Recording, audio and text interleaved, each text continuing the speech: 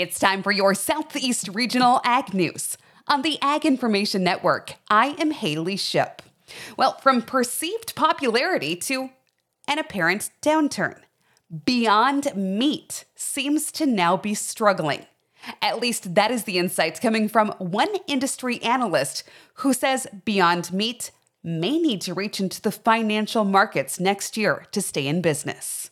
Ag Funder News says the firm posted a $70.5 million net loss in the third quarter. Net revenues slid again at the plant-based meat company in Q3, dropping 8% year over year and 26% versus the prior quarter.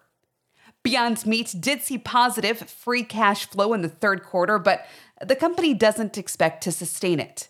Industry analysts are saying that the firm is now in survival mode and will need to tap the financial markets in 2024 to stay afloat. CEO Ethan Brown says the company anticipated a modest return to growth in the third quarter that did not occur.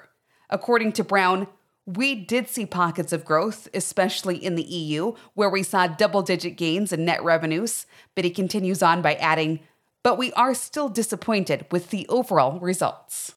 This has been your Southeast Regional Ag News. For more information, visit aginfo.net. I'm Haley Ship.